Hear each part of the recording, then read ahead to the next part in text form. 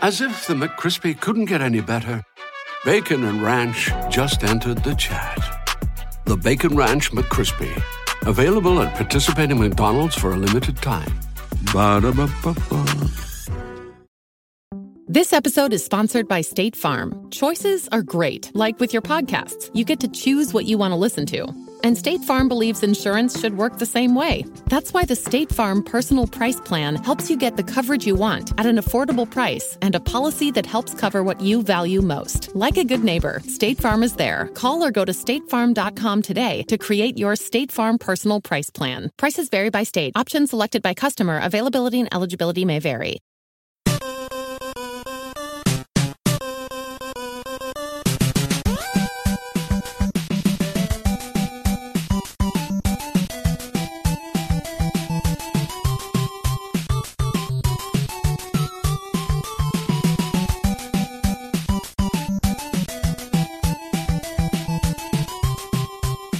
Welcome to the family here on Purple Mafia. I'm your host, Paladino Joey, or Joey Wygen. Purple Mafia is available on the sportstuff.com, iTunes, Stitcher, and Double Twist.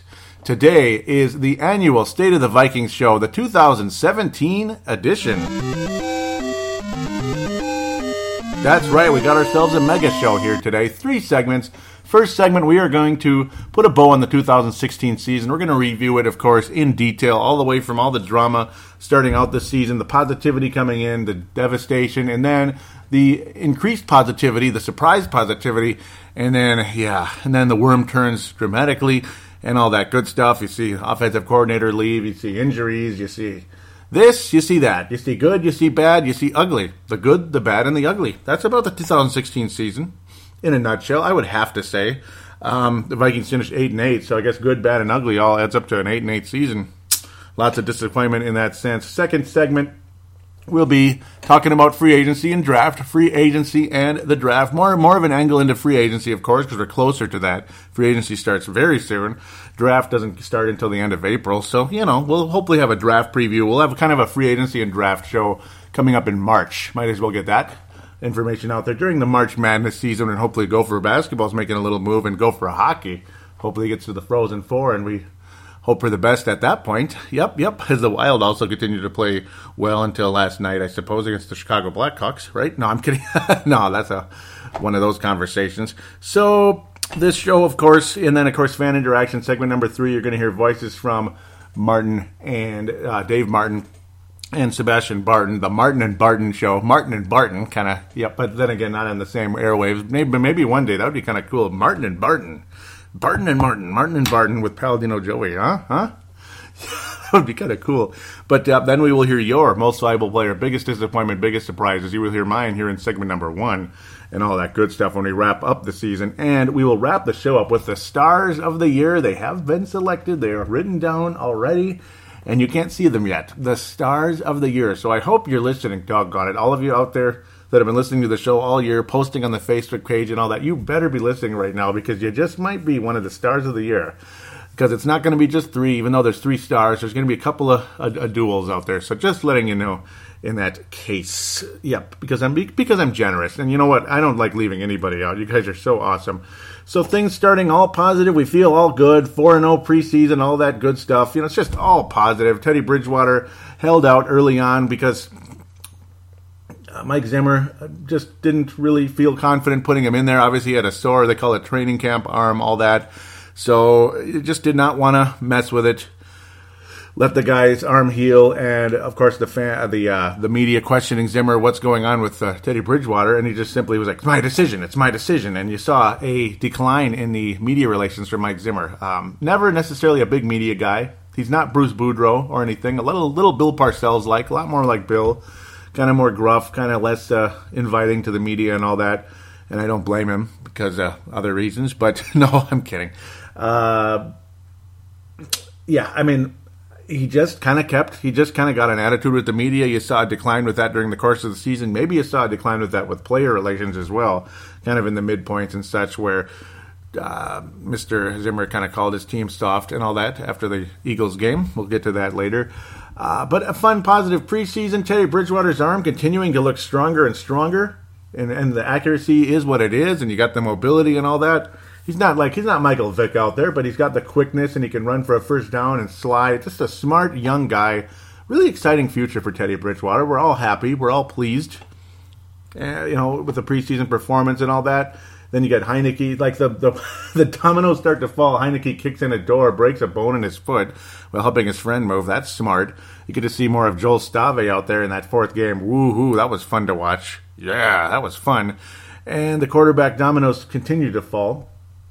Just in time, too. Just a really exciting feeling for us as we wrapped up the preseason on an August afternoon. This is an August afternoon, a Tuesday.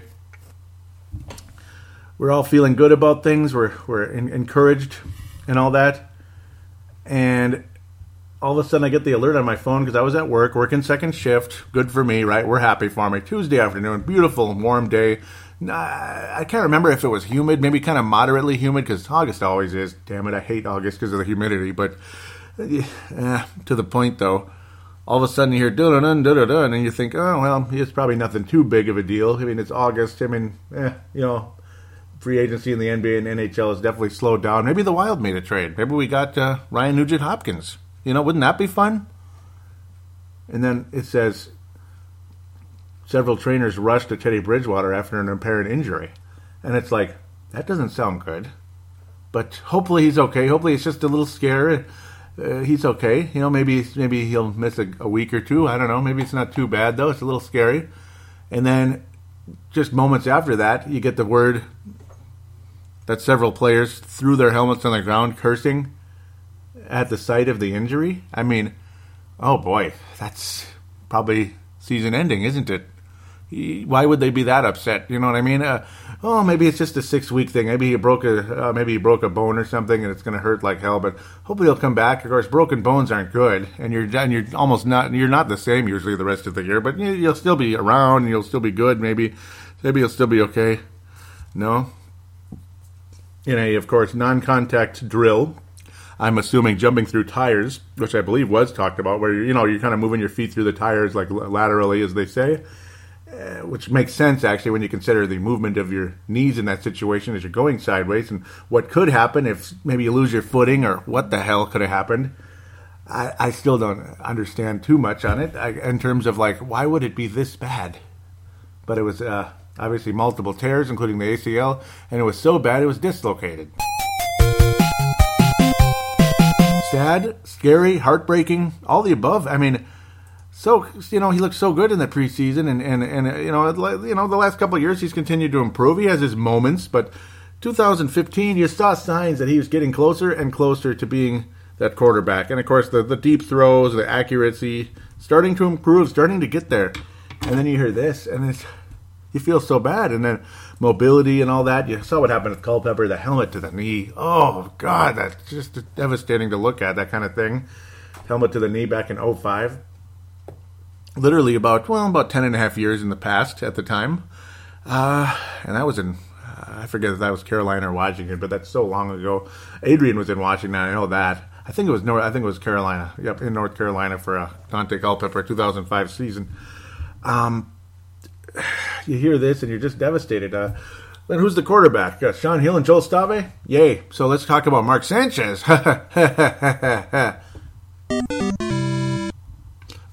Kyle Petty? No, Kyle Petty either. Yay, Kyle Petty. I barely know who that is. So Jets backup quarterback and Mark Sanchez, another former Jet. Oh boy, Jets. We're really aiming high here, aren't we? But what are you gonna do? I mean, what are you gonna do? It's like the season's about to start. I mean, everybody that's you want is signed, and of course you have to trade for somebody. You have to give up draft picks. Do you want to give up a lot? You want to go after Sam Bradford, and then, but he had a non-contact injury. He tore his ACL years before in the past with the St. Louis Rams, came back the next year, after it came a long, long time out, came back the next training camp, and then the knee gave way again with no contact. Sound familiar? Yeah, it does sound familiar. So, do you really want to go after that guy? Maybe, because he was pretty good the last year. He played for the Philadelphia Eagles, and that was like the fastest offense in the NFL, and he ran it pretty efficiently, didn't he? And bottom line, he stayed healthy. But we're not going to go after Sam Bradford. That would be kind of a shocker. But I suppose you got this issue going on. You got the new quarterback, the hot young quarterback who's not that young, but, well, yeah, he's young enough. What am I saying? He's young enough, right? And, of course, I'm just BSing, from Oregon, another Oregon Duck. Mariota did pretty well from Oregon. You got a new one coming in. And then, yeah, the Oregon Duck, NDSU. But then it's probably not going to happen, though. And then suddenly Saturday morning, you're all chill. I mean, the Vikings are going to make a move this weekend. Somebody's coming in. You can't just go in the season with Sean Hill and Joel Stave. Somebody's coming in, regardless. Is it a Band-Aid? Is it somebody a little bit better than that? Well, it was somebody a lot better than that. It was Sam Bradford, and it was pretty expensive, too, even though the Eagles were probably looking to get rid of him at some point. But at the same time, well, are you going to make this sudden of a move? I guess you were if the Vikings were going to offer this. I mean, you get a first-round pick, and then if the Vikings have a lot of success, like go all the way and win the Super Bowl, they get a second-round pick, too. That would be a worthwhile expense, even though you're losing both of your top picks in the draft, your first and your second-round pick. Your first pick will be in the third round. But if you won a Super Bowl, gosh, we've only waited 55 years for that, so I think it's okay. I mean, Fran Tarkenton's in his mid-70s. Bud Grant's about 90 years old now. 89 years old, I believe. 89 years old. Unbelievable. Yeah, we've waited long enough. Those guys have waited long enough, too, because they got us to 4 Super Bowls, or at least 3 in terms of Tarkenton's case, because he was traded from that stupid Norm Van Brocklin, who just could not handle the fact that Fran Tarkenton liked to scramble because maybe bought a little more time. Maybe we could find an open receiver. That's basically what his thoughts were on that. But there you go. You go after Sam Bradford. All right, so Sam Bradford is the quarterback. Okay, what are we going to be this year? 8-8, 9-7, 10-6. We'll be a little better. It looked like we were going to be 6-10 at the point if you're going to have Sean Hill and Mark Sanchez as your quarterbacks. Okay, so maybe we'll have a shot at like wild card weekend. Yeah, still bummer. I mean, we don't know. Maybe Sam Bradford's going to be really good though because he has a good arm and he was taken number 1 overall for a reason. Again, you got the multiple injuries and he hasn't been He hasn't played like He's not Andrew Luck, number 1 overall pick. Peyton Manning, number 1 overall pick. But he's not Tim Couch either, number 1 overall pick. Complete nothing. David Carr, complete nothing. You get Derek Carr in the second round for Oakland Raiders. Look at him.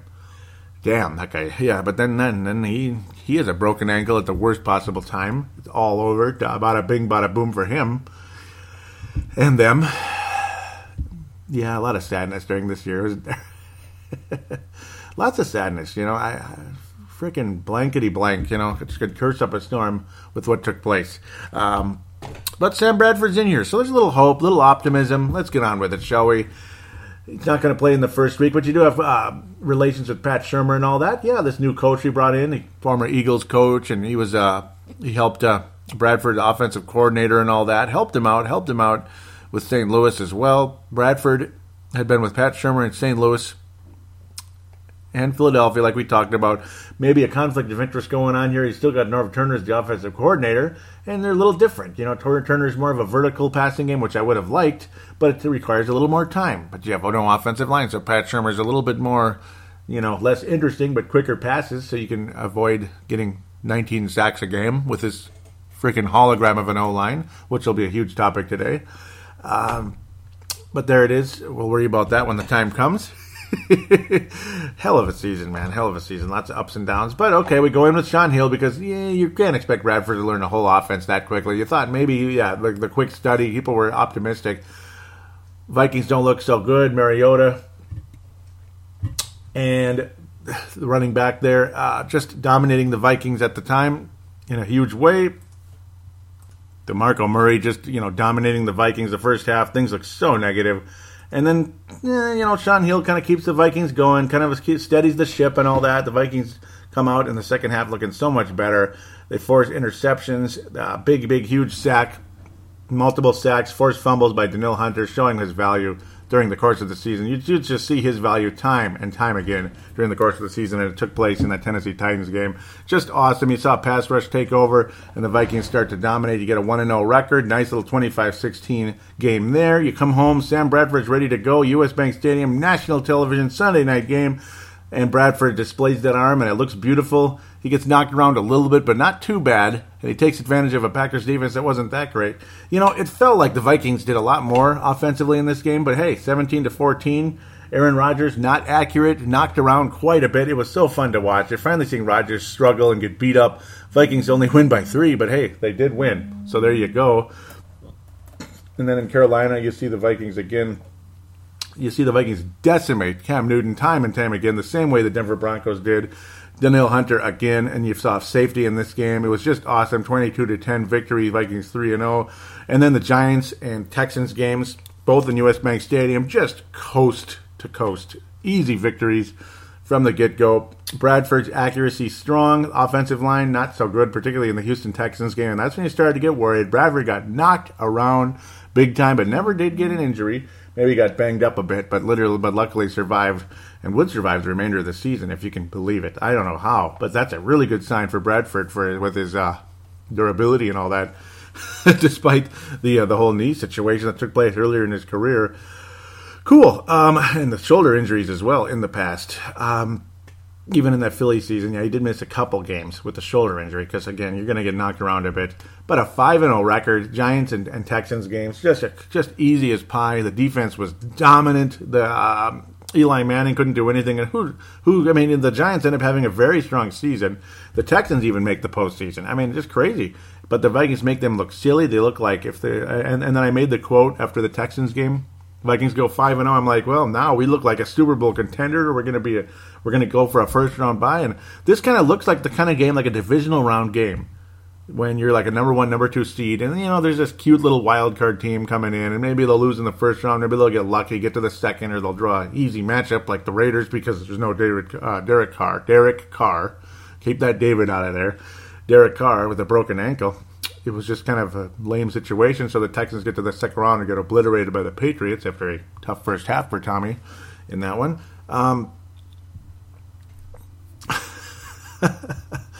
But that's what it looked like. It looked like, 31-13, a really good team against a weak wild card type of team. You're all optimistic, and then it's like, at the end of the year, you're wishing we were the wild card team, or at least get in, right? Because the wormwood turned so dramatically after that bye. 21-10 does not reflect on what a dominant game that was. Bradford threw interceptions, particularly late, close in the end zone and all that. Things would snowball. You put Jake Long in there in an opportunity for the Vikings to get back in the game. You put him in there after you sign him during the bye. Okay, so we got Jake Long to help out because TJ Clemmings has not been good, particularly in that Houston game, but it's been a continued frustration with TJ Clemmings. Of course, Sullivan's gone and all that with free agency. Lodeholt's gone. And the situations continue to diminish. You lose Matt Khalil along the way as well, and you're just not knowing where to go. With this, but then you bring in Jake Long to help out. Okay, because TJ Clemmings is not up to left tackle, maybe right tackle. Most of us would rather see him out of the league. And then again, you're seeing the pass rush from Philadelphia, a defense that you didn't think was this good, and they were damn good in the game. And Bradford got his butt kicked against his former team in a huge way. Jake Long put in there, I had a stupid time, not sure what's going on with the thought process of Narv Turner and others along the way. I wouldn't be surprised if Zimmer gave him an earful during the course of that time, and that may have led to the deteriorating relationship during the course of the season. Jake Long gave up multiple sacks, couldn't even hold on to anybody, and then also was called for holding obvious face mask, and the Philadelphia just rolls after that. And then you go into Chicago. Jay Cutler rolled all over the Vikings the whole night, 20-10. It felt like 35-0. Just a devilish game. The Vikings lose 2 in a row. Then you host Detroit. Everything's going to be okay. All right, we'll get to 6-2. We're doing fine. We're doing better against this not so great defense. They're not as good as they used to be. And then you take the lead and all that. You feel good. You're up by a couple points. You're up. You're up by a point, we'll say. And the next thing you know, you're up by a few points, I should say. And next thing you know, Detroit gets enough time to force a field goal. They get just enough time. You give them just enough time to get into field goal range. And then, of course, Prater nails it from frickin' St. Paul. Unbelievable. You go to overtime. You just could not bring down that stupid Matthew Stafford multiple attempts during the course of this game, 3rd and long, and you'd see it again on Thanksgiving. Wonderful Thanksgiving Day right there, after we had Halloween spoiled dramatically with the Bears the day before, the week before. Norv Turner had resigned at that case after the Bears game. Norv Turner finally did resign after that. People were a bit surprised by it, but I guess it was meant to be, I suppose, after a game like that, and the way the frustration with the team and the coaching staff behind the scenes, I suppose. But then Detroit game, this was a true downfall for this team, because the Vikings had this game won. They had the lead. They had a 3-point lead. The Bears are able to force the Lions are able to force overtime, and then of course, big shocker, they win the coin toss and just coast to the end zone, a la Tom Brady and the New England Patriots in the Super Bowl. They forced overtime and just coast into that end zone, and that's exactly what happened with the Lions. Vikings dropped to 5-3. The Redskins game, more frustration. Very winnable football game. Jake Long is injured on a key red zone opportunity for the Vikings, hopefully trying to win the game, even though you got to count on Blair Walsh to make a field goal. But of course, unfortunately, that was not meant to be. Jake Long tears his Achilles tendon. Next play, nothing going. 4th down, 5th down, if you know what I mean. Turnover on downs, and the game was over right there. And the Vikings go from 5-0 to 5-4. Utter devastation. Jake Long played in 4 games, all losses, and he's out, and he may never come back to play again. You get a sloppy-ass game November the 20th against the Arizona Cardinals, of the Vikings win. A lot of calls go against the Cardinals. A lot of a big mess in that one. But the Cardinals a little over-aggressive. Vikings staying alive, 6-4. And then the season just devastated when you lose another one to Detroit. You're winning most of the game there. No reason the Vikings shouldn't have won this game. Yes, it was in Detroit, but a very, very, very winnable game for the Vikings.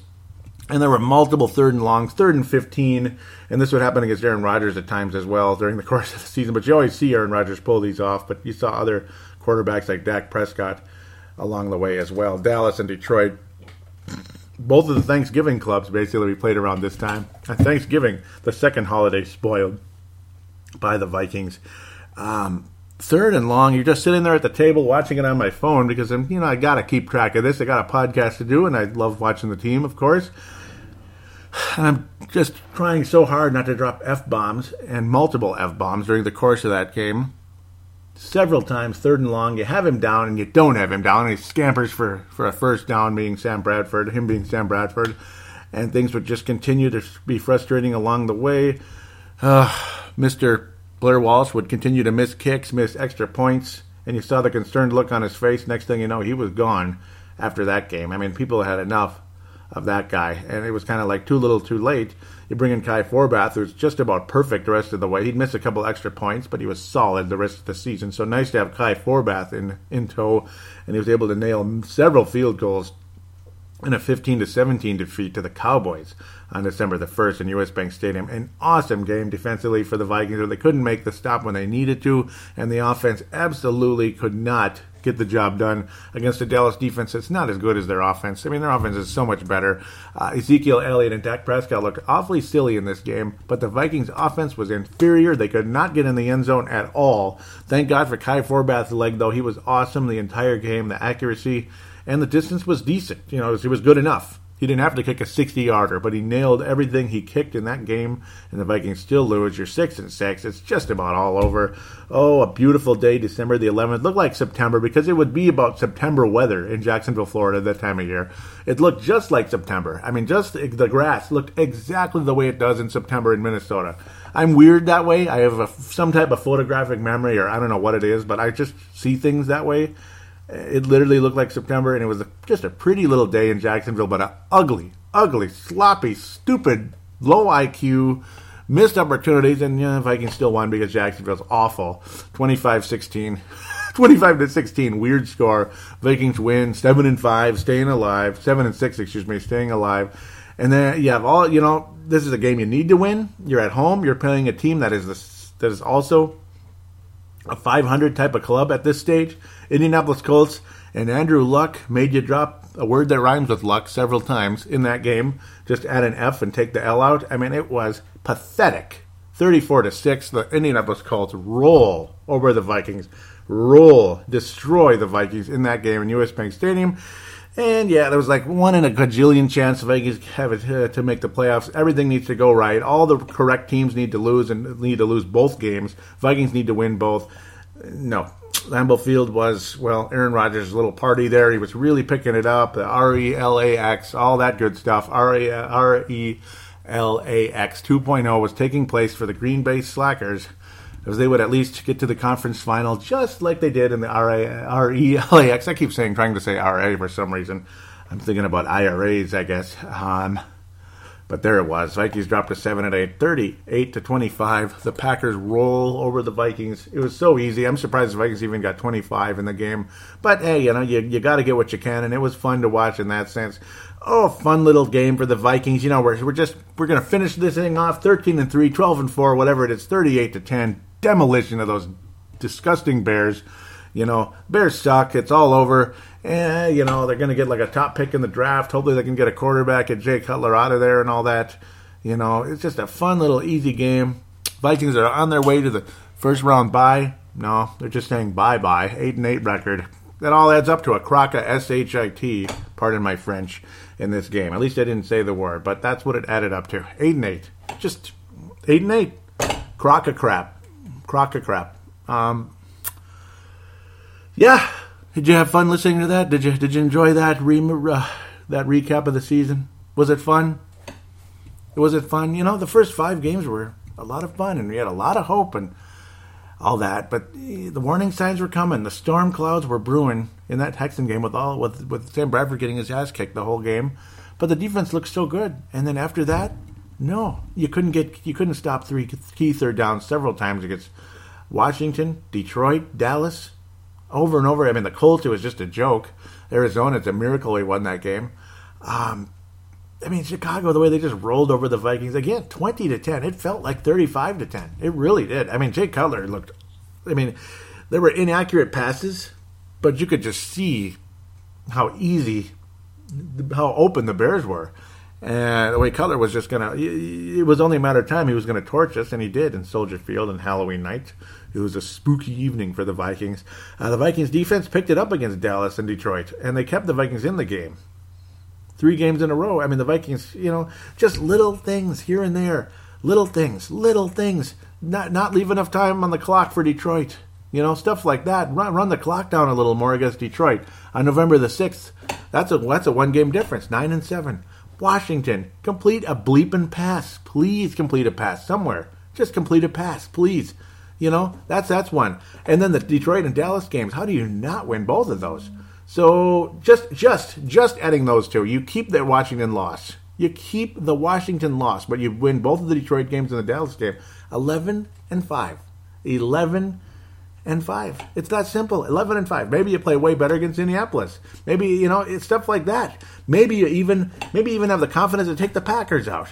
You just win one freaking more game, you're 12-4. It's that simple. You still have the horrible loss to Philadelphia. You still get demolished on Halloween against the Slackers. Just little wins here and there. You change, just little things. That's how close the season was to being a good one. But it wasn't meant to be, and it all adds up to this. Disappointment, frustration, uncertainty. But, there's still some hope. You got a lot of great defensive players. You have a very good defensive coach. The offense is all over the place, and hopefully Teddy Bridgewater comes back. I still am in Teddy's corner, quite frankly. I would love to see Teddy Bridgewater quarterback this team again.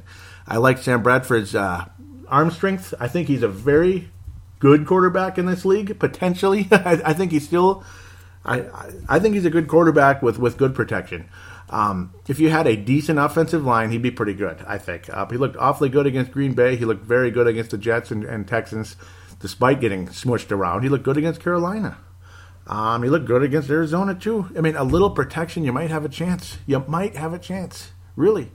But Teddy Bridgewater, I still have a feeling about that guy. And they are talking about that he is progressing very nicely all of a sudden. Even though there's talk he probably won't be back next year, but maybe he will. It's still several months away, so let's see. August 22nd is, August 22nd or August whatever, August 25th. August is about 5-6 months away at this stage, depending on when you're listening. So it's still hopefully there's a chance here for Teddy Bridgewater to to come back and play at some point next season or 2 years from now. Sam Bradford is signed for next season, so he is already under contract for quite a bit of money. So you're on the hook for that, about $15 million with Sam Bradford. So it is what it is. There's all kinds of rumors, Tony Romo, all that. We'll talk about free agency a bit. I don't think we're going to be bringing in another Brett Favre type of situation, or Warren Moon, or Randall Cunningham, whatever. I don't think we're on the verge of doing that, but you never know. You never know. We'll worry about that when the time comes, I suppose. Frustrating end of the season. So, but still fun. I mean, it's football. It's entertaining. It is what it is. It's here to drive you insane, basically, is what it's going to do. Boy, oh boy, oh boy, oh boy, oh boy. So let's get to it. Shall we get the drum roll or whatever we want to do? Shall we start off with the MVP? Let's go with the surprise of the year. The candidates for surprise of the year: A, Kai Forbath; B, Adam Thielen; C, Sam Bradford; D, Danielle Hunter; or E, Cordero Patterson with his emergence and such. Well, for the surprise of the year, who is the winner for this? Well, fourth runner-up is going to be Sam Bradford. I wouldn't say it was a huge surprise. He was good. He was strong. He was solid. But he's the fourth runner-up. Third runner-up, Danielle Hunter. You knew he could play. You knew Danielle Hunter could play. So he'll be the third runner-up for the surprise of the year. You knew he could play. Second runner-up, well, second runner-up, a little bit tougher in this one because you got Kai Forbath, Adam Thielen, and Cordero Patterson, the final remaining here. The final three, you could say. The third runner-up, who do you want to put third? I mean, that's a tough point. Second runner-up in this one, so he's third place. Well, we'll say Kai Forbath. I mean, you saw the accuracy. You saw this. You saw that. You saw he could play and all that. I mean, people weren't expecting too much from him, I suppose. But then again, let's go with the second runner-up with Adam Thielen, actually, because you knew he could play. You knew Adam Thielen could play, actually. Strong season last year, but then again, he emerged so greatly. It's a tough one here. You know, it's like I had it in my head, and then I think I'm fading. I'm wavering. I'm doing a Brett Favre right now. But yeah, I mean, Cordero Patterson's got to get to the final here. Kai Forbath and Cordero Patterson. We'll go with Cordero Patterson. He surprised a lot of people. It's nice to see him back in the mix again. Adam Thielen, you know, it's like you knew he could play. It's just now you're seeing it. Now you're seeing his ability. He definitely exceeded expectations coming into the season. Cordero Patterson, none of us thought he could play. Kai Forbath will be the first runner-up, and Cordero Patterson will win the surprise of the year for me, for Purple Mafia, the Purple Mafia surprise of the year. Disappointments, the Ponder of the Year award, the final five here, the final five. A, Anthony Barr; B, TJ Clemmings; C, Laquan Treadwell; D, Charles Johnson; and E, Brandon Fusco. Well, the fourth runner-up will be Brandon Fusco. None of us really believed in him. We never thought he was that good anyway, and he's gone now. Brandon Fusco, released very recently. So the Vikings looking to make wholesale changes at the offensive line. That is not a surprise, so I'm not majorly surprised that Fusco wasn't very good. He has never been that good. Third runner-up, Charles Johnson. Not been impressed with him at all, to be quite honest, at all. I'm not, you know, sure, he's got a little bit of leaping ability. He can catch here and there, but he's not much. So, yes, he's disappointing, but I wasn't that surprised that he wasn't all that productive out there. Second runner-up will be Anthony Barr. He was very disappointing this year, but at the same time, he had moments. So I can't call him the disappointment of the season. But again, a very notable disappointment during the course of the year. The finalists are TJ Clemmings and Laquan Treadwell. The first runner-up for disappointment of the year is TJ Clemmings. That leaves Laquan Treadwell, the disappointment of the season. First round pick, Laquan Treadwell did absolutely nothing. Nothing. Zip. I mean, why even talk about his statistics? What was he targeted 3 times and made 1 catch this year? Woohoo. And maybe he tackled a guy once or twice in special teams. Absolute nobody. Absolute nothing. You know, sometimes rookies don't get playing time. Don't get a whole lot of snaps and all that. They don't get a whole lot of time out there on the field other than maybe some special teams action. But Laquan Treadwell, absolutely nothing. I mean, 0. Disappointment of the year. And as awful as TJ Clemmings was, a lot of us didn't really have a whole lot of high hopes at him anyway. Laquan Treadwell's a first-round pick. No excuse. Disappointment of the year. Laquan Treadwell. For the finalists for the MVP, this is a much larger group here. 8 finalists for the Tarkington of the Year. A. Linval Joseph. B. Adam Thielen. C. Sam Bradford. D. Daniil Hunter. E. Xavier Rhodes. F. Eric Kendricks. G. Everson Griffin. And H. Kai Forbath. He is a finalist for Tarkington of the Year, and you'll hear his name a little bit during the course of time in that third segment. You will hear it. Well, the 7th runner-up for most valuable player is Sam Bradford. He was good, but he's not the MVP of the team. I could probably rank him higher. I could, but I'm not going to at this point. I'll give him 7th because he had some moments. The pick 6 against Detroit, that was devastating. It cost the Vikings a huge game over there as well. I didn't even mention it during the wrap-up, but that was a huge moment of frustration for many, many Viking fans.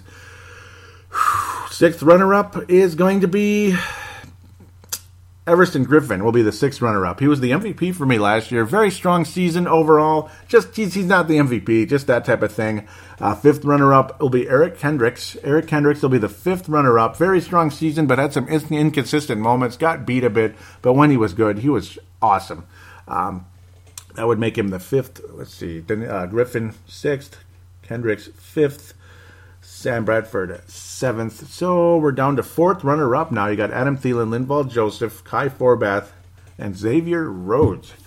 So the 4th runner-up will be...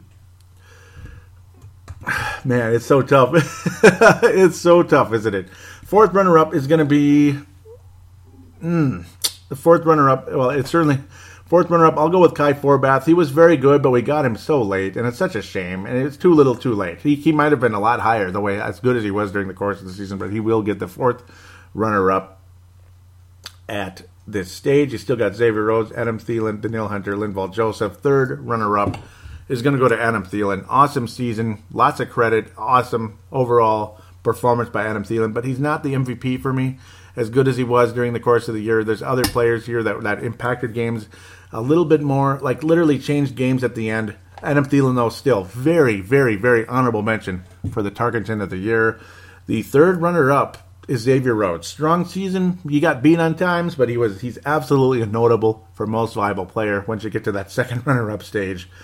And here we go, the final. Linval Joseph versus Daniil Hunter. Linval Joseph versus Daniil Hunter. And the winner is, the winner of the year is Linval Joseph. When Linval Joseph is the winner of the year and the crowd goes crazy, I'm sorry. I'm very sorry. The 1st runner-up is Linval Joseph. And, I couldn't resist. I had to do it again. Steve Harvey. Yep. Sorry. It's the runner-up. 1st runner-up is Linval Joseph. The MVP of the season is Daniil Hunter. Game changer, Daniil Hunter. There you go.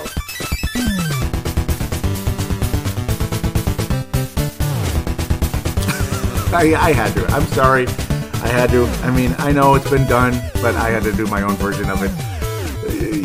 I hope you caught on to it. Maybe you caught on to it before I did it, because why would you just suddenly say MVP Linval Joseph? You got to say 1st runner-up, right? And, that's how it goes. Daniil Hunter, for me, is the most valuable player of the year. So many game-changing plays. Just the way he would get to that quarterback, force turnovers, get the safety against Cam Newton. I mean, just game-changing plays by Daniil Hunter, and he did it time and time again during the course of the season. He's about my favorite player on the team. I love Daniil Hunter. Just love that guy. Awesome draft pick by Rick Spielman and Mike Zimmer, of course. I'm sure he had Spielman's ear during the course of time. Xavier Rhodes was awesome most of the year, but inconsistent on occasion and got banged up, so that's why he did not wind up with the MVP. Linval Joseph, as good as it gets and as deserving as MVP as anybody else. That's why he won all the way up to 1st runner-up for the season. Daniil Hunter, MVP, Minnesota, 2016. And will he get it again next year? There's a chance. There's a definite chance. So there it is. There's your wrap-up. There is your wrap-up. We will talk free agency and draft right after this.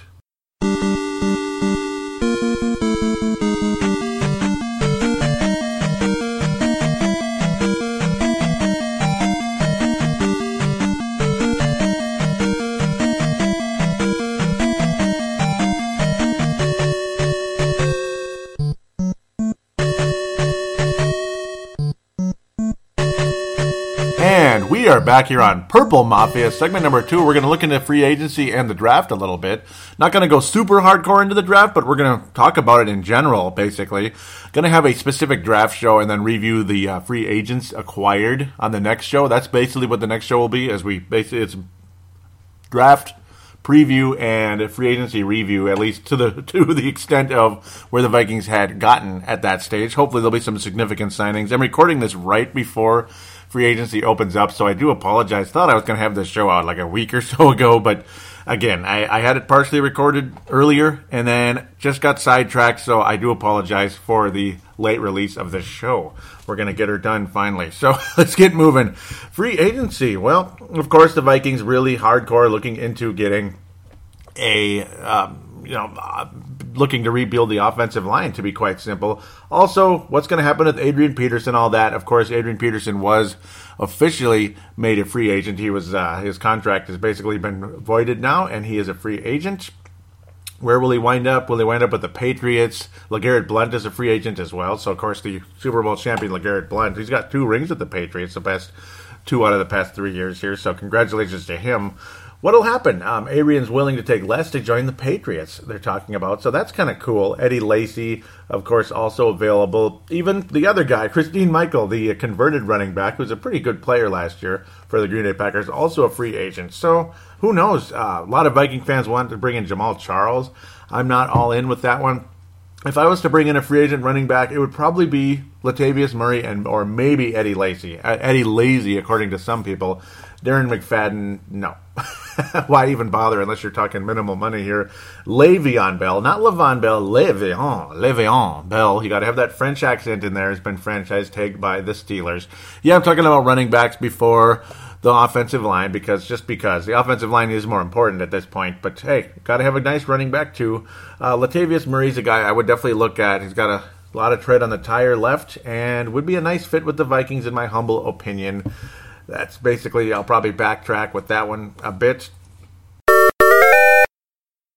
A beast of a running back is Latavius Murray, without a doubt. 27 years old, so certainly he's not at the beginning of his career, but he's not at the end either. Still got a lot of time ahead of him. Remember the Vikings brought in Chester Taylor from the Baltimore Ravens, and he was pretty successful. The next thing you know, you draft Adrian Peterson, so that kind of set Chester Taylor back, but still had about a 1,300-yard season, and then later on became a very extremely valuable third down back before bolting for the Chicago Bears, wanting to get the number 1 role and getting a bigger contract, and that didn't work out at all for the poor guy, unfortunately. Just sometimes that's how it goes. Latavius Murray could be our Chester Taylor, possibly. He's number 28 with the Oakland Raiders. I'm not sure the Vikings are going to give him that number, though. That's the only thing.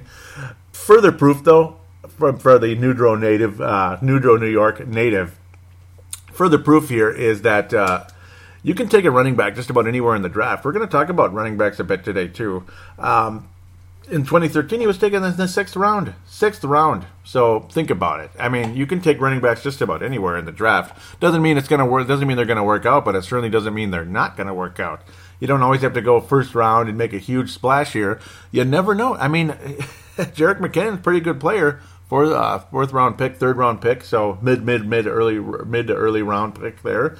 Not too bad. He's kind of a 3rd down specialist type of running back, and he's got a nice future still in the league. Why not bring in Murray, especially if the possibility does exist and persist that the Vikings will be moving on from Matt Asiata? You got the old Thunder and Lightning bit, right? Thunder and Lightning works, and Latavius Murray will be Thunder, and Jerick McKinnon will be Lightning. It's that simple. So there you go with that one. A lot of people also like C.J. Ham. He might be your 3rd running back then. So why not? Another kind of a rumbler of a running back is C.J. Ham. Latavius Murray, to me, is probably the better choice. Hopefully you can get a reasonable contract from him. He did have 1,000 yards in 2015, and he's averaged about 4 yards a game pretty much, or 4 yards in average, 4 yards per carry throughout his career. That's not bad. He just goes forward. It's quite simple, and that's the object of being a running back. 788 yards last year in 14 games. So a little bit of Chester Taylor-ish. Maybe not quite as good, but still. It just similar. You sign him as a free agent, and he ends up being pretty good for you. That's a guy I would look at. Hopefully you can get him at a reasonable contract. All yet to be seen as we head into free agency. You got to think, though, top priority for the Vikings is offensive line, and there's no doubt about it. Could be looking at a couple of Cincinnati Bengals. Could be looking at a former Packer, maybe T.J. Lang as a guard. Very valuable guy. Could cost a lot of money. Andrew Whitworth looked on as good a guard as there, as good an offensive lineman as there is in the free agency pool at this stage. He can play tackle or guard. Andrew Whitworth, definitely a veteran with the Bengals. You even possibly could be looking at Kevin Zeitler. Some people actually do believe that's who the Vikings will sign. Some of the websites out there are basically saying that's who they're predicting that'll be the Vikings' top target into free agency, at least the way things are going. Will Whitworth finish his career with the Bengals? Odds are leaning that way, but you just never know. Matt Khalil, of course, is still a free agent, and there's talk that the Carolina Panthers want to bring him in there to join his brother, who is the center there for the Carolina Panthers. That would be unfortunate, but it is what it is. Then you really got to scramble and get that left tackle shored up. Of course, the Vikings had to deal with that all year last year. Riley Reif also tackled for the Lions. How much will he cost? That's another name the Vikings will be definitely looking at. There's talk is they are going to go hardcore in here because they have plenty of cap space through the Minnesota Vikings leading into this free agency period. And no matter how you look at it, the Vikings are, at this stage, $31 million under the cap. So that's good. The Vikings still have a chance here to make a splash in free agency. $35 million overall within the top 51. And then total 31, basically $32 million. So the Vikings definitely have tons and tons of cap space here. An opportunity to make a serious splash here. Again, I don't think the Vikings will throw a ton of money at Latavius Murray. They're probably going to throw a ton of money at one of these tackles, though, tackles or guards, and then looking at guards also in the draft as we jump forward into that as well. What was the other one? The other one, Ricky Wagner, another big-name tackle with the Baltimore Ravens. The Vikings really would like to add one of these names out there, be it Zeitler from Cincinnati, Andrew Whitworth, T.J. Lang, one of these guys, Riley Reif, of course, Detroit Lions. All kinds of, nobody here is perfect. Whitworth has had a wonderful career, but definitely getting older. And then you just go on and on and on. Guys have had injuries and, inconsistency. It is what it is. Matt Khalil's been injured and inconsistent. So it just kind of is what it is here. You just hope for the best that you can get somebody that will give you a couple of good years at the bare minimum. And then you got something here going into the draft. Hopefully you can add guys that can stick around for 10 years, maybe even longer, through the draft, adds a significant amount of offensive linemen. I mean, I have always said that you can never have too many offensive linemen. Never. I mean, you can never draft too many offensive linemen. It's a boring draft. Yeah, yay, we took a guard. Woohoo. That's our top pick in the draft. And after that, who knows? Maybe some special teams linebacker who might end up being something. And beyond that, and so on and so forth. Of course, we'll talk about Chad Greenway a little bit when we head into fan interaction as well. So, yeah, it is what it is. As Chad Greenway, since the first segment has retired, of course, because, again, getting sidetracked. It just is what it is. That's how we do it sometimes. You got to piece things together. Chad Greenway has retired and had a nice little press conference thanking everybody. So it is what it is there. Yep, looking really to shore up this offensive line. Walter Football, at least through the fourth round, they have us taking Malik McDowell, defensive tackle. I don't know. Defensive tackle, he can also be a defensive end from Michigan State.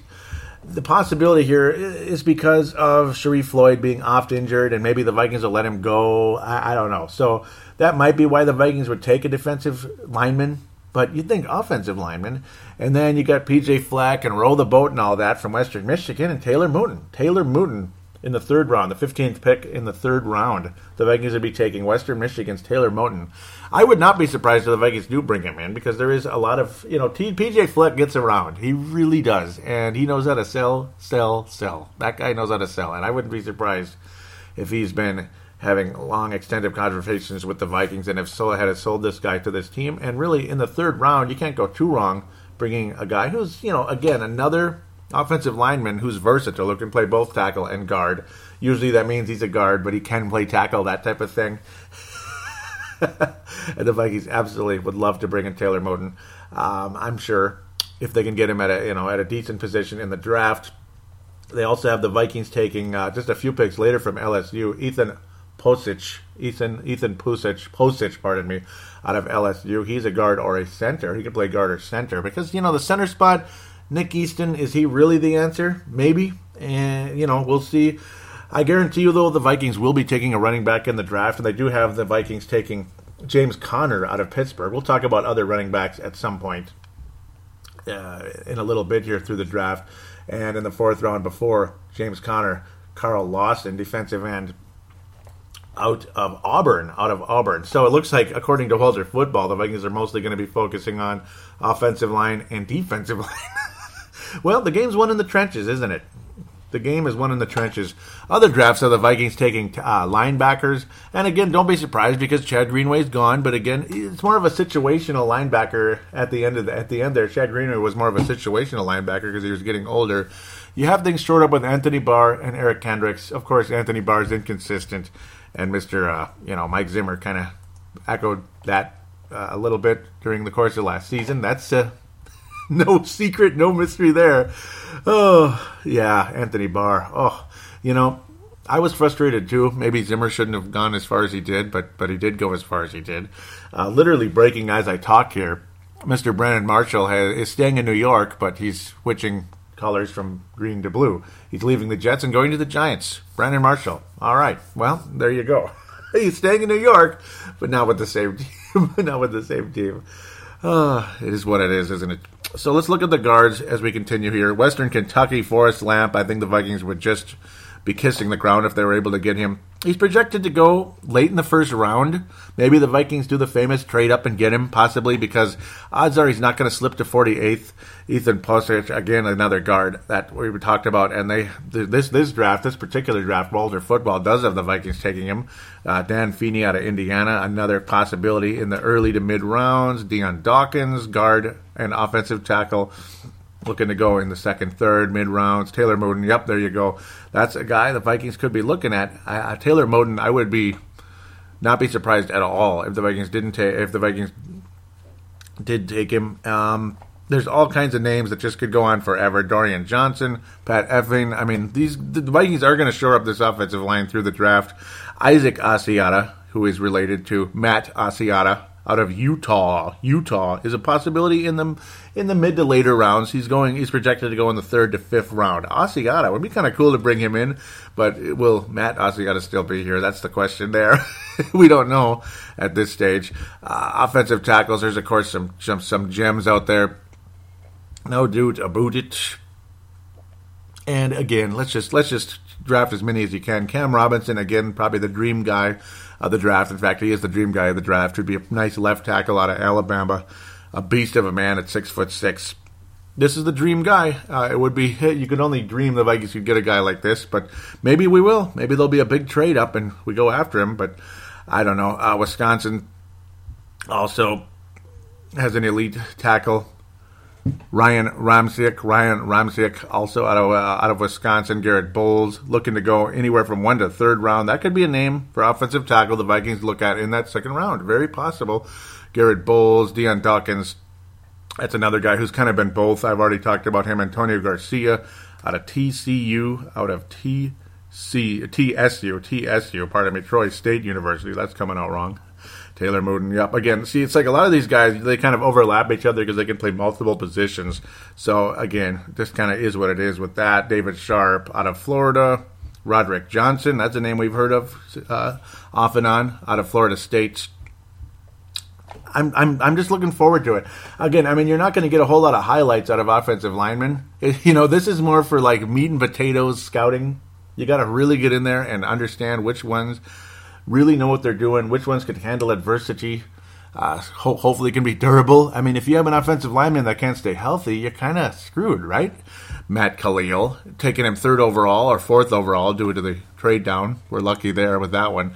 But it's all about durability, how they handle adversity, like I just said, and just move forward, move the frick forward. Forrest Lamp, again, a lot of people just love him, of course, out of Western Kentucky. I would love to have him, and I don't think anybody out there would disagree with that one. He just continues to develop and become a nice player.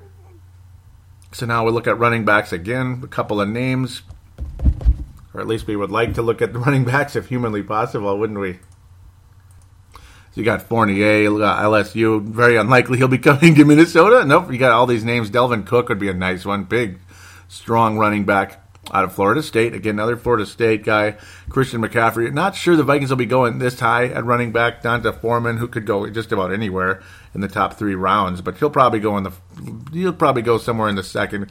Curtis Samuel, Jeremy McKnowles. We'll talk more about the draft as we head in. But a guy I think the Vikings are going to probably be looking at running back is Brian Hill out of Wyoming, at least from what I've heard. Another physical, super strong guy. He's tall, 6'1" and about 220. That is a big, big running back out of Wyoming, and that is a name I would not be surprised the Vikings would take.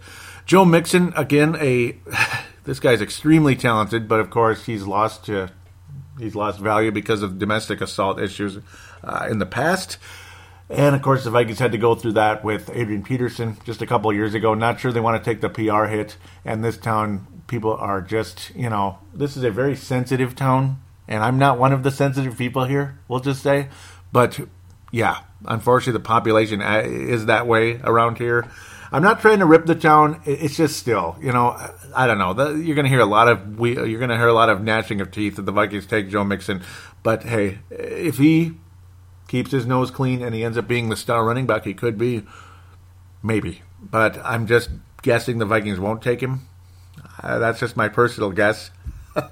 We'll just have to wait and see what happens at there. Will they take Samaje Perine, also out of Oklahoma?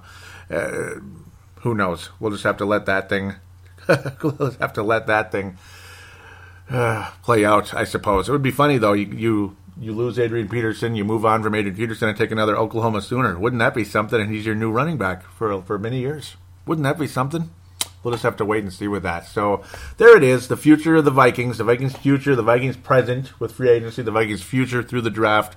We're going to talk again more about the draft, and we'll review free agency in the next show. But now we're going to move on to the next segment, fan interaction. I will pass out the stars of the year. Who is going to be the gold star of the year?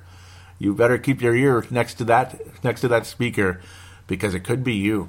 We'll be back right after this, but first, a word from Sebastian Balls as we start off fan interaction.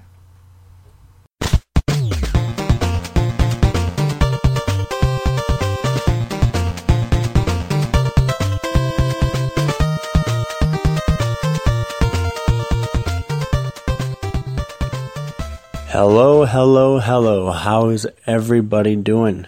Glad to be on the Purple Mafia show once again. It is, of course, Sebastian. It's been a long time since I've done a recording, and I stopped my own show, as many of you probably do not know, but some of you might. Didn't get the traction that I wanted, so that's over. But it's good to talk Vikings football again, merely. Let's see, to recap this season, it was a garbage nightmare that I could not wait for it to be over. After 5 games, it looked great, and then reality struck the Vikings, and going on the road wasn't so kind to us, and injuries kept piling up on the offensive line, which definitely does not help anyone. I think the trade for Sam Bradford still was pretty stupid.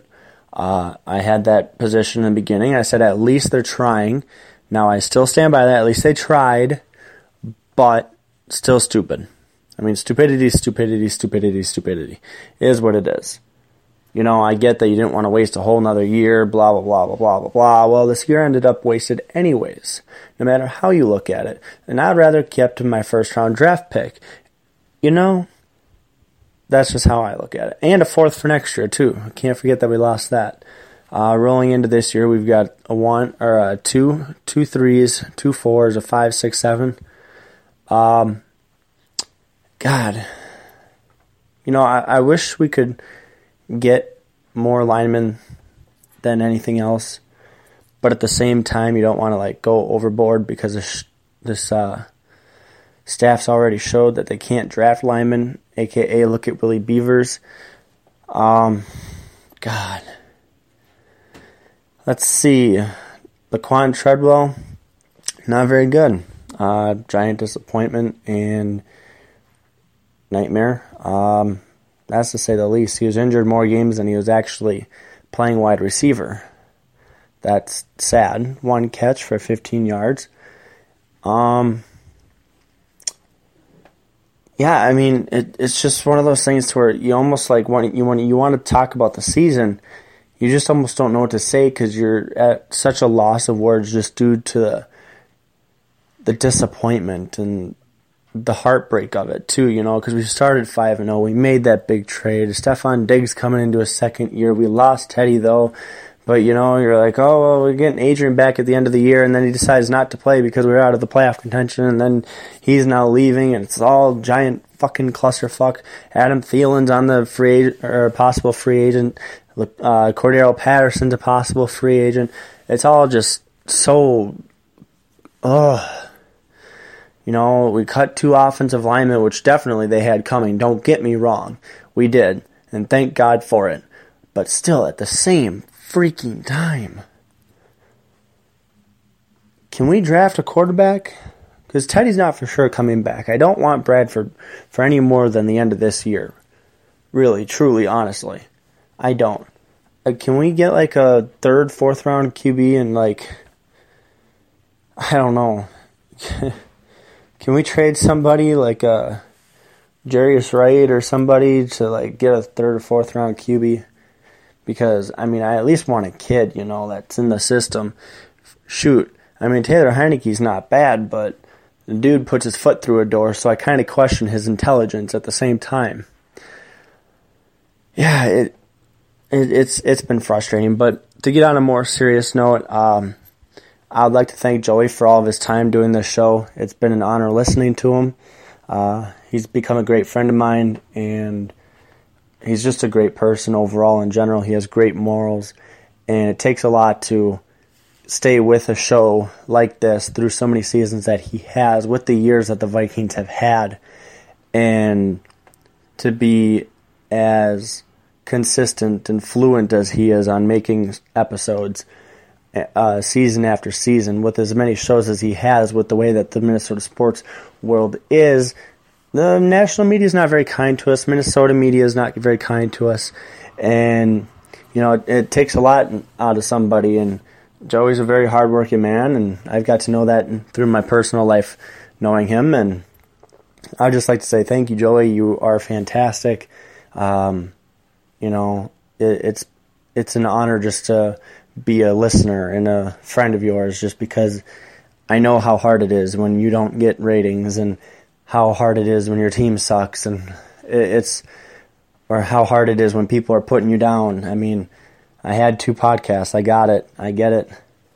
You're fantastic. Thank you for everything you do, Joey. And Skol Vikings.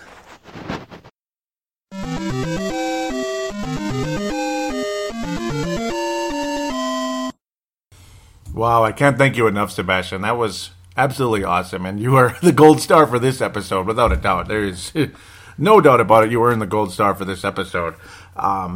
Very heartfelt, and of course, totally understand the frustration. The whole 5 games got our hopes up, and then reality set in. It is what it is, and plus, interesting take on Sam Bradford. And also, real quick, too, before I even say that, you can tell Sebastian is not a Kool-Aid drinker, and I'm not a Kool-Aid drinker either, and I get into it with Timberwolves fans like you wouldn't believe. The Timberwolves fans in this town are so sensitive. Like, you say, oh, goody, another moral victory, because you're sick and tired of blowing leads against teams like San Antonio. Like, you actually might beat the Spurs, and then, yay, another freaking moral victory.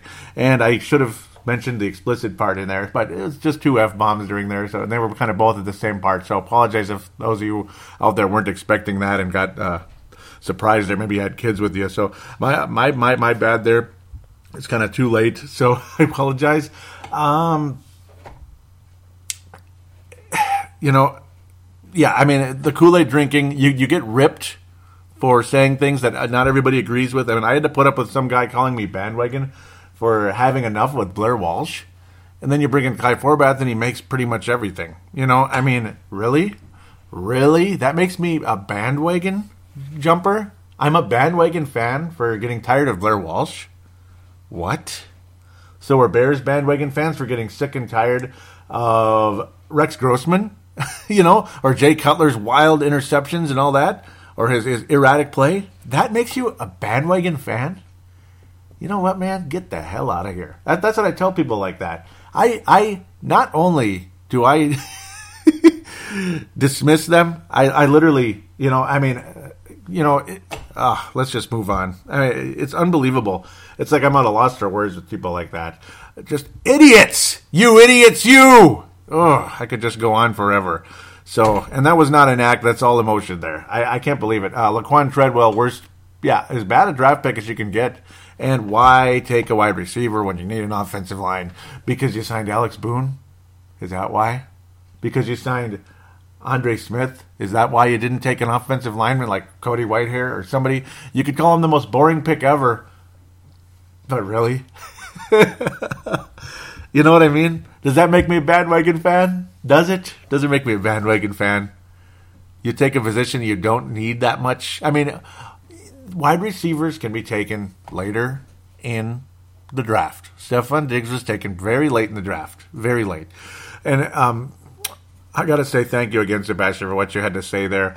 And I really enjoyed the purple press box. And yes, you wouldn't believe how many times I thought about stepping away. You wouldn't believe it. Because you get frustrated. You get your hopes up. Like 2012, the numbers exploded on this show.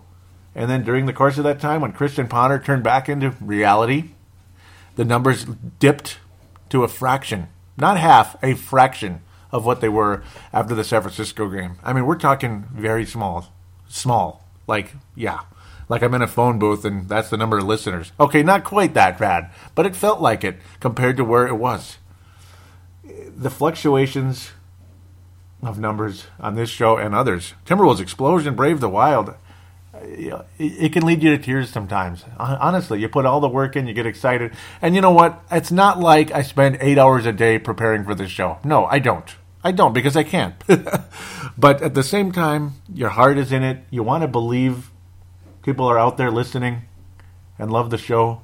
And those of you that do, God bless you, everyone. Every one of you. I could name you forever. Sebastian, you're one of them. And I appreciate you so much. I mean, we go back to about 2010.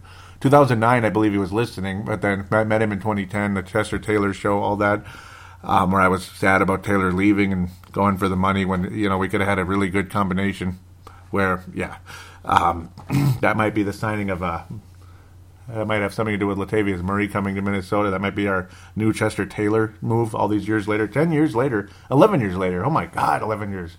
Wow, that's insane. Chester Taylor was the only bright spot in that 2006 pile of fluff season it was. But the Sam Bradford take, again, shows you he's not a Kool-Aid drinker. Mr. Sebastian Balls is not a Kool-Aid drinker. Sebastian Barton, Sebastian Balls. I've known him as Sebastian Balls, but his name on Facebook has become Sebastian Barton for his own reasons.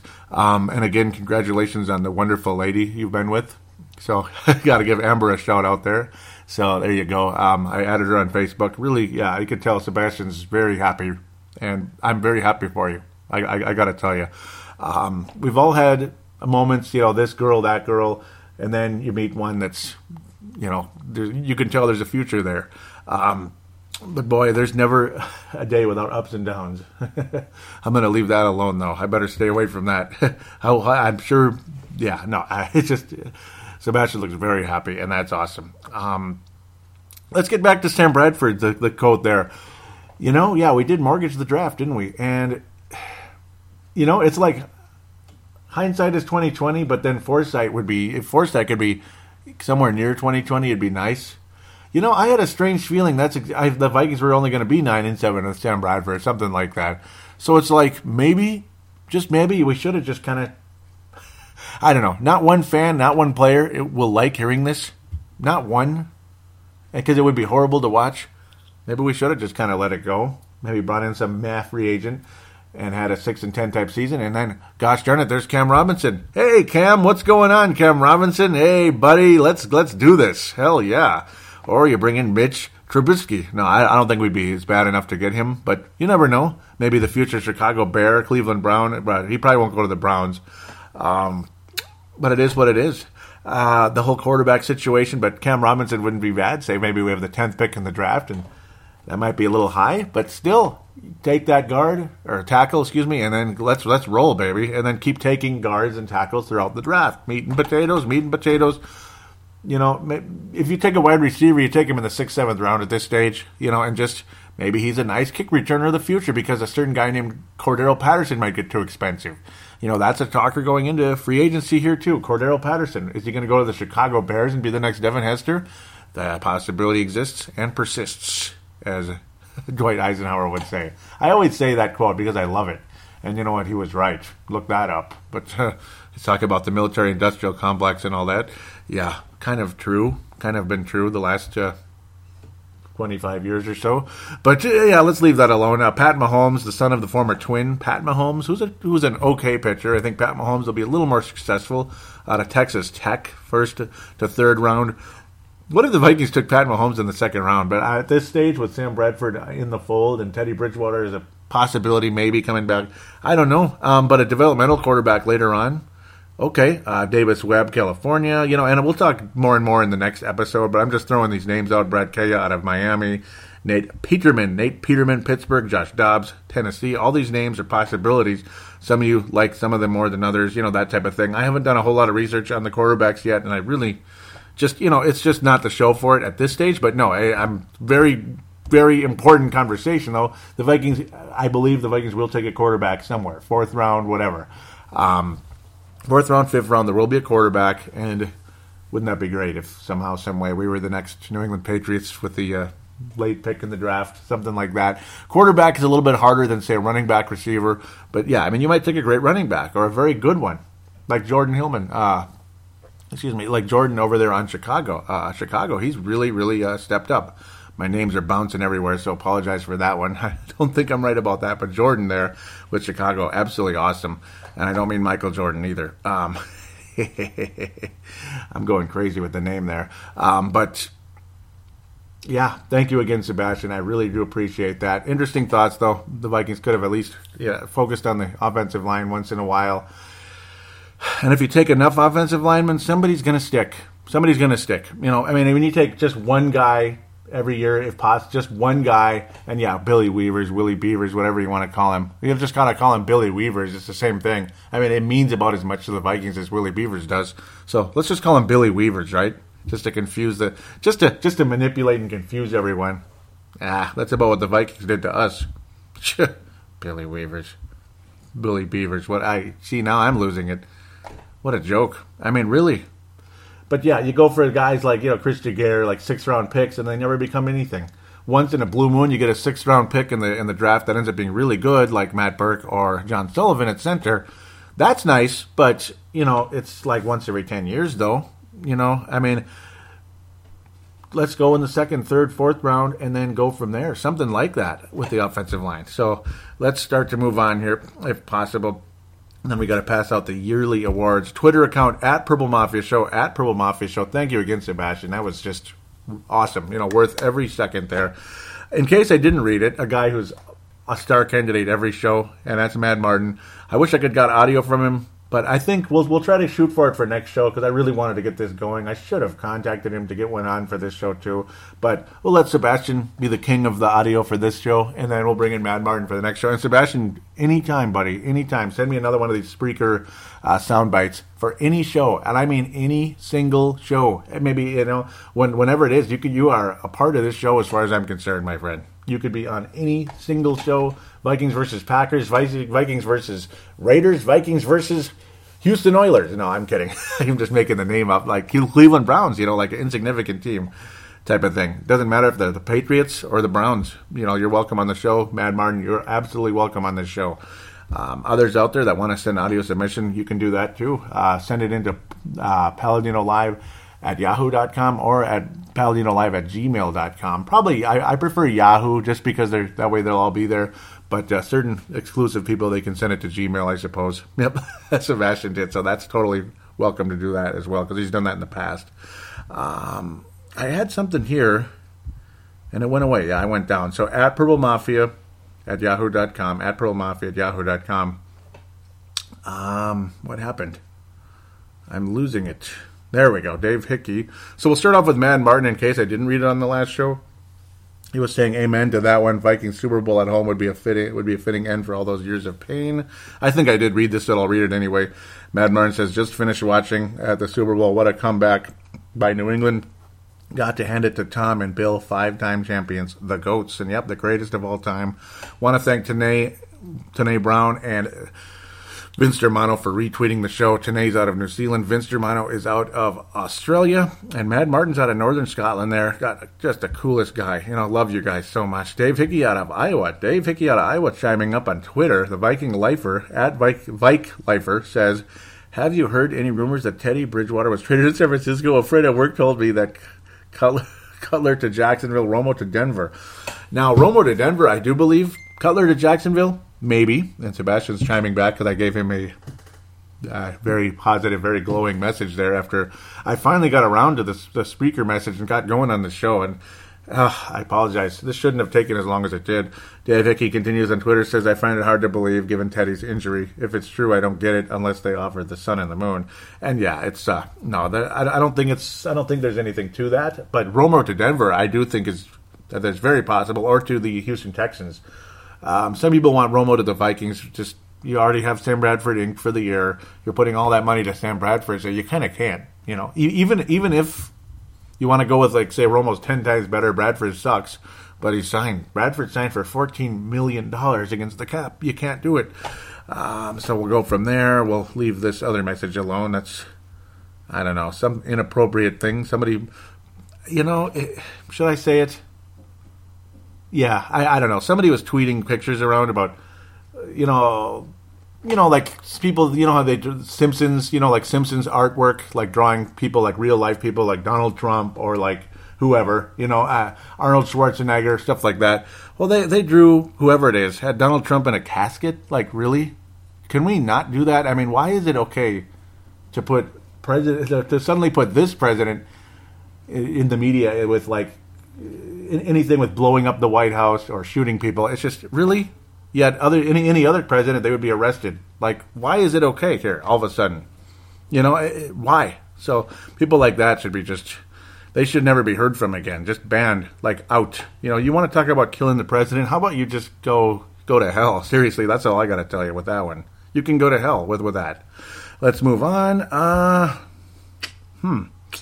Well, there you go. Yeah, look at this. I hate when Twitter gets flooded with all this nonsense. This many people liked that, and it's completely unrelated to anything I've typed on. Why do I want my whole timeline, like, just absolutely flooded with this nonsense? The Grueling Truth mentioned me a couple times, showing a different draft and all that, so do appreciate that very much. Yeah, really do. Thank you very much, The Grueling Truth. So hopefully they heard the show. I'm not sure if they have, but posting up mock drafts, thank you again so much for that. So that's the end of Twitter already. That was quicker than I thought, but I suppose that's what happens at the off season. Facebook, more than likely, will have a little more going on, I'm sure. Facebook.com/Purple Mafia Show. Facebook.com/Purple Mafia Show. And then, of course, there's also Facebook.com/Vikings Haven. Facebook.com/Vikings Haven. Do look that up on Facebook and give that a like, give it a follow. A like is basically what it is, and it ends up following it, you know what I mean? But please do the same for Purple Mafia Show. All this information will be in the show description. All right, so yeah, this is going to be back and forth. The Super Bowl one, we lead off from episode 239. Gerald String out of Nebraska says, nice job on the Super Bowl coverage. I have to say, I feel pretty horrible for Falcon fans, and I do too. Just imagine if the Vikings blew a Super Bowl in that fashion. Matty, as in Matt Ryan, Matty Ice, had an outstanding season. On the flip side, sometimes it's just awesome to witness true greatness. I was reading that Michael Vick is only 36. I was thinking 41 or so. Wow. Will be interesting to see how long the 39-year-old Brady goes.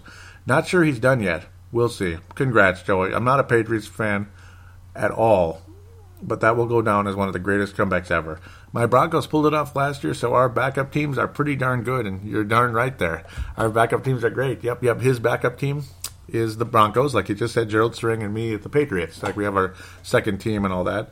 So that's only one comment on that, but a great comment from Gerald String. Thank you very much.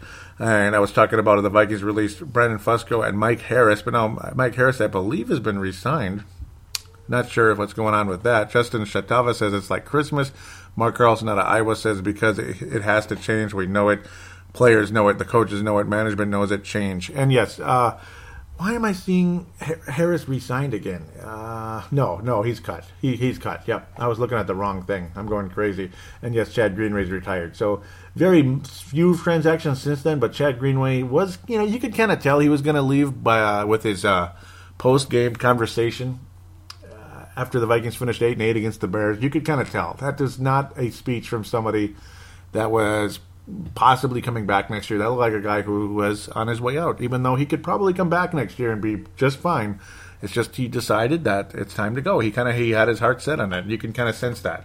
Had a nice career, of course, was injured at the in the very first preseason game of his career. He says it's the third time he was on the field during that game, the third snap, we'll say, that he actually tore his ACL during a kick return. So very unfortunate for Chad Greenway there. But luckily he was able to come back the next year, be decent, and get a bit better, and became very good. And then, of course, seemed like he was on his own out there, and it made him look worse than he was, and drew the ire of myself and others. And then when you brought in better linebackers, Chad Greenway looked freaking awesome, particularly in 2015. And it was fun, in 14 even as well. But God bless Chad Greenway, definitely in a situational role last year during the course of time there, when, of course, once you have a nickel back in there, you don't need to have three linebackers. So that's the defensive set with that situation. You take out the linebacker, put in another cornerback. We all know what that is, the nickel back. Let's move on to Brent Jacobson out of Lakeville. He says if Harris is able to get back to football shape, he'd be a good guy to bring to camp for a shot. And it's possible. It's possible that may be exactly where things head. And it also depends on how many linemen we're planning on bringing in. This tells me quite a few, and I think it's time to do that. Bring in quite a few.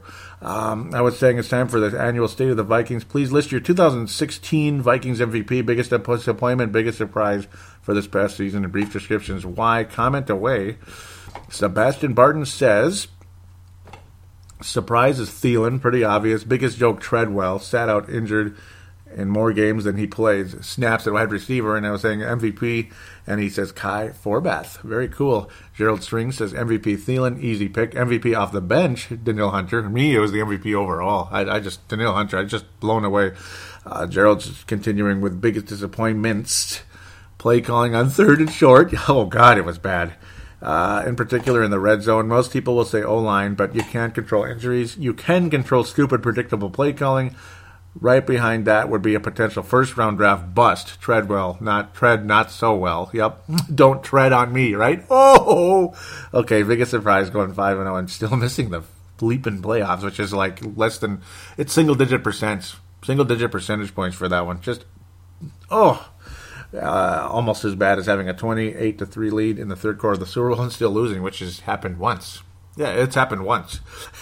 Dave Hickey out of Iowa says, for me, the MVP has to be Linval, Joseph, and Adam Thielen. Good choices there. Surprise, Adam Thielen. And the biggest disappointment is the way the team finished after starting 5-0. And I'd like to take one more shot at Blair Walsh, even though he wasn't there all year. And Lakita Treadwell, for not being good enough to see the field. That is pathetic, isn't it? Basically, it was an extremely disappointing year. To start 5-0 and as good and precise as this team looked. And the defense was so dominant. And then to think you didn't even make it. It's just, what the... And the key third and longs you couldn't get against Matthew Stafford, Aaron Rodgers, others. Aaron Rodgers, whatever. That was a blowout game. But it's still annoying to watch. To a point you just want to snap the TV in 15,000 pieces. You can't take it anymore. Get him down!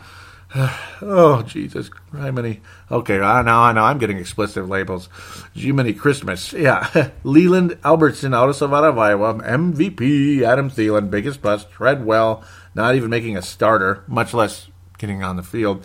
Surprise of the year. Injuries decimating the team even before the regular season started. And what a telling fact that was with our buddy Teddy Bridgewater, and all that positivity coming in, and his accuracy was better on those deep passes. His passes seemed to be more crisp.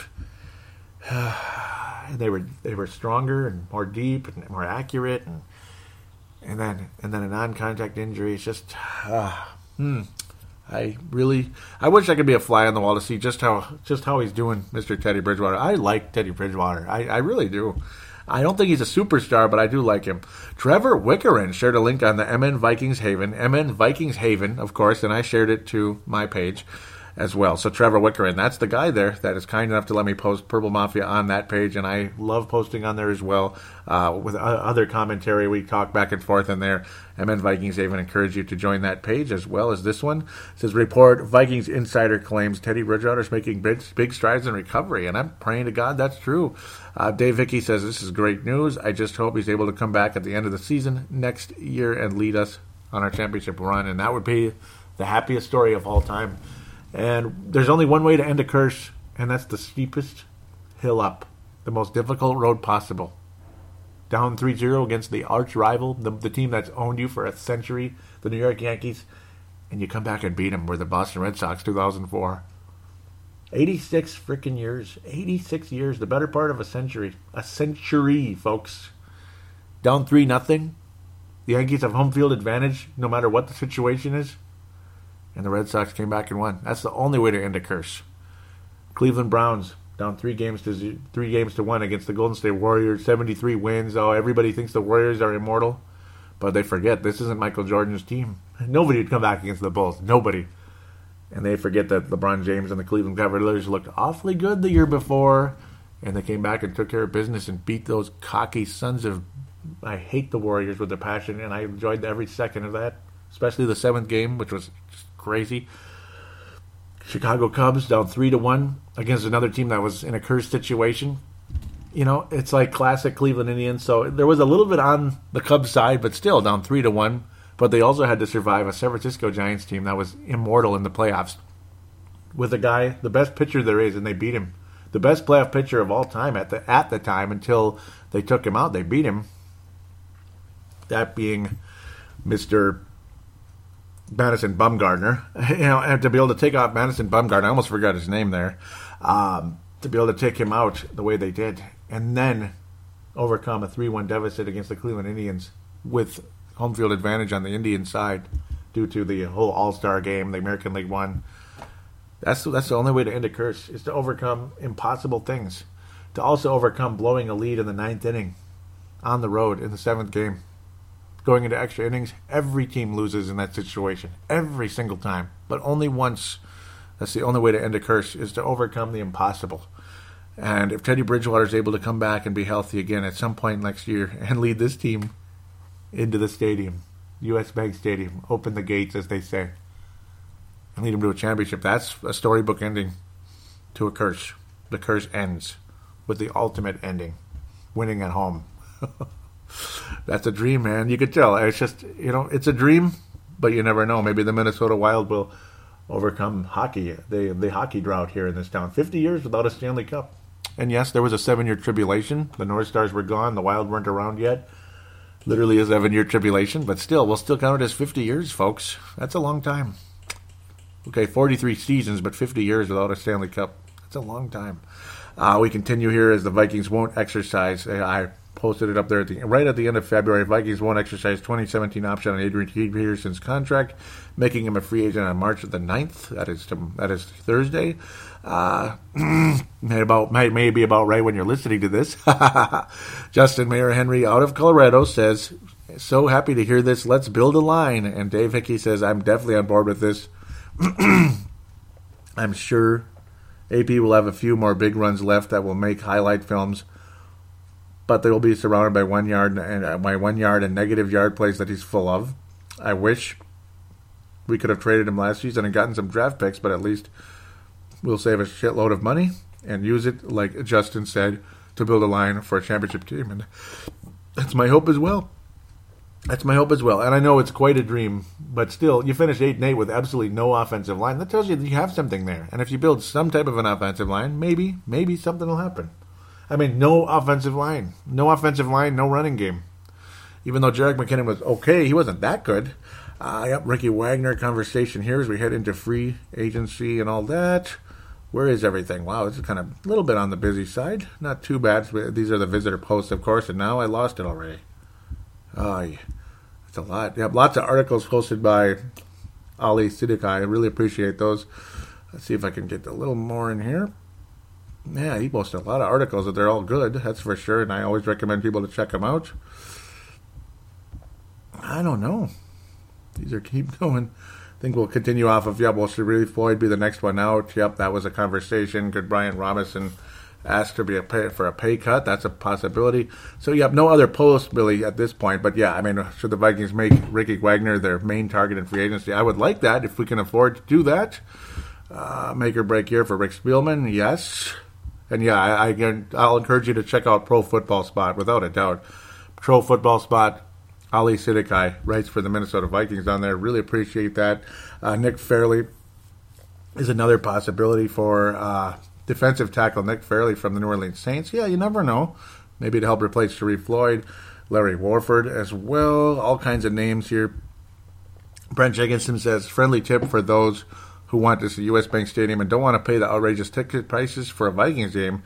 There's going to be a lot of college and high school baseball games being played there over the month of March at U.S. Bank Stadium. So, that's an interesting idea there. And, of course, the Vikings will have to sign Adam Thielen as well. That's another thing. Ali mentioning that. And Chad Greenway and Adrian Peterson. The way he wanted the Vikings. Adrian Peterson's father was hoping the Vikings would keep him. You never know. It still could happen. Captain Munnerlin's another possibility that could be on his way out. But will we keep him? Will we not? He's a free agent. We'll see what happens at that. And there was a decline. Russell Okung is another one. That's from the Denver Broncos there. Russell Okung, another guard out there. Possibility for the Vikings. TJ Lang, you could go on forever.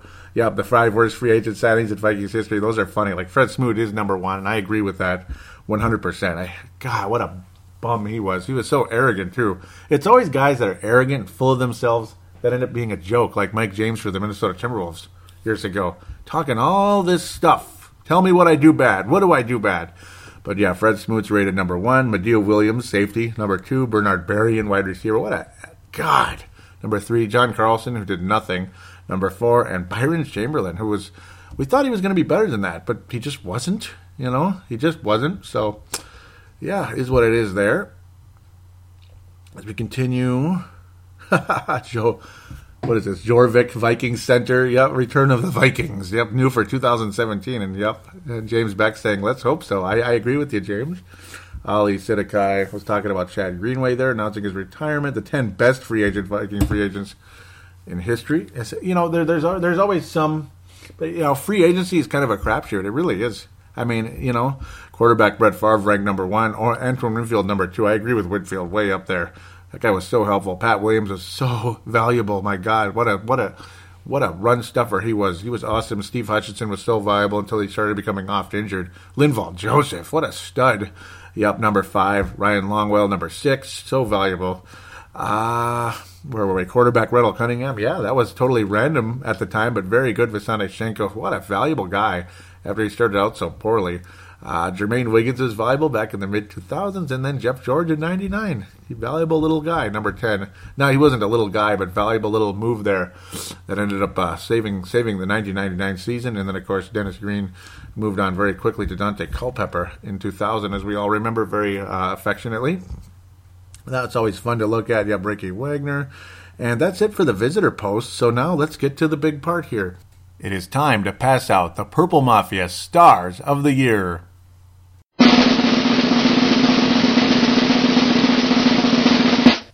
Coming in at Bronze Star, we have 3 men coming in at the Bronze Star. Gerald Sring out of Nebraska, Mark Carlson out of Iowa, and Tony Coleman out of South Dakota. Silver Star, we have 2 recipients here as well. Brett McCarthy, South Dakota. Dave Martin, Northern Scotland. The Gold Star out of the Year is coming out of Colorado Springs, Colorado. Justin Mayer Henry, you are the Gold Star of the Year for the 2016 Minnesota Vikings Purple Mafia Show.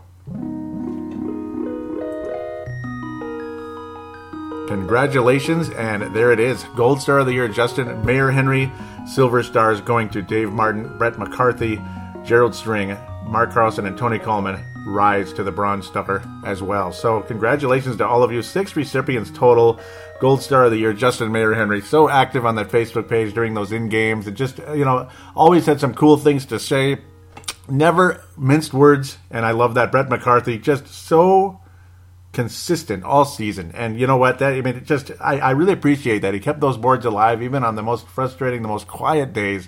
Brett McCarthy was there. Dave Martin is just a gem to this show. 2015 Gold Star winner Dave Martin. 2014 Gold Star winner Gerald String. Just, again, a superstar out of Nebraska. Mark Carlson, 2012, the very first Gold Star of the Year award winner. And Tony Coleman, Mr. Loyal, and just awesome out of South Dakota for so many years. And it's not just a loyalty thing here. I mean, he was on consistently during the course of the season, and he has stuck around with this show for so long, too, though. So it's a combination of things.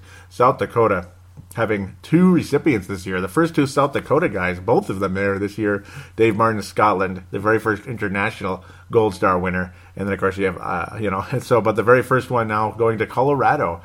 Minnesota still waiting on their first. The first 2 went to Iowa. It's funny. So, Minnesota, you guys got to drop that Kool-Aid out there. No, I'm kidding. Sebastian Balls could be a Gold Star winner, too. And you know what? In a lot of ways, he's like a platinum star for the history of this show. He has just been unbelievable. He's been a great friend. He's talk about a guy who doesn't mince words. So again, thank you again, Sebastian. But definitely, Justin Mayer Henry, you are the winner for this season. He was a candidate last year. I do remember. I think I gave him a Bronze Star of the Year last year. So not the first in the big trophy case, the big stars. You have the weekly stars during the regular season, but this is the big trophy. This is the Super Bowl trophy for Purple Mafia in terms of listeners out there, listener awards. Until they start actually giving out awards like Sega Saturns or something. I need to, and that's something Justin Mayer Henry's been collecting lately. You know, you can see it on the timeline: Sega Saturn, NES, Super NES. I like it. Stay away from the new stuff, get the retro stuff, but I'm sure, Justin Mayer Henry kind of likes everything new and old. You know, yeah. I like the technology of the new stuff in terms of just being able to use it as a smart device so I could download retro stuff. See how it kind of comes back to that. It's also nice to be able to use Netflix on something newer. I suppose it'll run quicker, that type of thing. But yeah, we'll worry about that when the time comes. If I ever do get something, probably be Xbox One. And that's it. I don't know about that Nintendo Switch. I don't know. It looks weird. Zelda looks a lot smoother and a little bit less kiddie, which I appreciate. The Wii, it's like for 12-year-olds and under. I mean, I don't know. And people get all excited about it. You know, I like the sports games, I suppose, but whatever. Whatever. Just look at that in television over there. The most beautiful thing you ever saw, that wood grain with the gold, Yeah, with the gold kind of silver sticker look. Metallic sticker, then the wood grain Atari 2600. Let's stick with that. NES, ColecoVision, black with the silver stickers, lining on it. It's kind of like an aluminum lining on that one. Aluminum siding, right? ColecoVision. If the damn thing worked a little better, that would be nice. Kind of a flimsy old son of a biscuit, unlike the Intellivision and Atari, which you just put the cartridge in and works just like that. The ColecoVision is almost as bad as the NES deck. Before they brought out the wonderful top-loading NES, which works like a charm. It's basically an American Famicom, because I guess Famicom games work on it too, which is, of course, the Japanese NES. So a little bit of video game conversation at the end here. I even have an Odyssey 2, if you can believe that. Those of you out there that might be retro gamers, an Odyssey 2. Yeah. Not many people hear about that one. Not as much as the Atari or the Intellivision or ColecoVision. I mean, I got double vision here, man. I got Coleco and Intellivision. I started collecting them a couple of years back, 2015. Really, the Atari I got in 2012, though that one had issues. And then I got another one.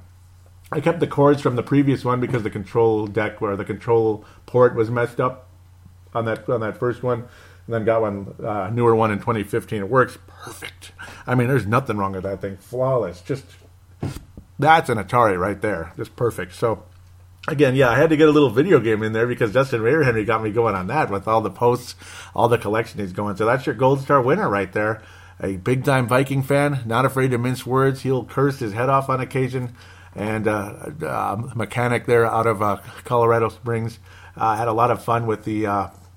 I hope I'm saying the city right. I'm pretty sure it's Colorado Springs, just like Joe Kenda there with the ID channel's homicide hunter, Colorado Springs. He's not from there, Joe Kenda, but he worked there forever. That's where he became Lieutenant Joe Kenda, detective for Colorado Springs Police Department. Woohoo! On ID channel, yes, it became ID channel much later when he wanted to talk about it, and yeah. Good for him there. So, thank you again for all of you involved. Those of you, Brent Jacobson's got so many stars over the years too, and he is more than an honorable mention for the show. And I could say Dave Hickey's a Gold Star champion in the past. I don't like leaving anybody out. I mean, all of you guys are worthy of recognition. Leland out of Iowa, so many more. I could go on forever. Oh, I mean, I Justin Shatava's got a crazy, but he's fun too at the same time. I mean that in an affectionate way. Ollie Sidikai keeping the page alive during the quiet times and does a great job with the articles, and he's a nice guy too, locally here. Thank you again. Just want to thank all of you guys so much for being loyal to the show and keeping this thing going. Make Purple Mafia great again, or at least keep it great. Let's make it great. Let's go with the Ronald Reagan slogan. Yep, with make it great, make Purple Mafia great. That's kind of how things started there with Ronald Reagan. So, because I don't need Purple Mafia to make it great again because it didn't go down not necessarily too much. So at least I hope it didn't. So we'll keep it great at this stage. Thank you again very much for everything. All of you. You make Purple Mafia great. All of you make Purple Mafia great. Can't thank you enough. Want to tell you all take care. We'll be back to talk about free agency probably sooner than later, reviewing free agency because I think something's going to happen real soon. And I'm glad I was able to get this out before something happened and then go from there. And yeah, free agency review, more draft, in-depth conversation coming up during the course of this month of March, maybe even early April. But yeah, something's going to happen. We'll get back on air much sooner than last time, I suppose. Take care, everybody. We'll talk to you then.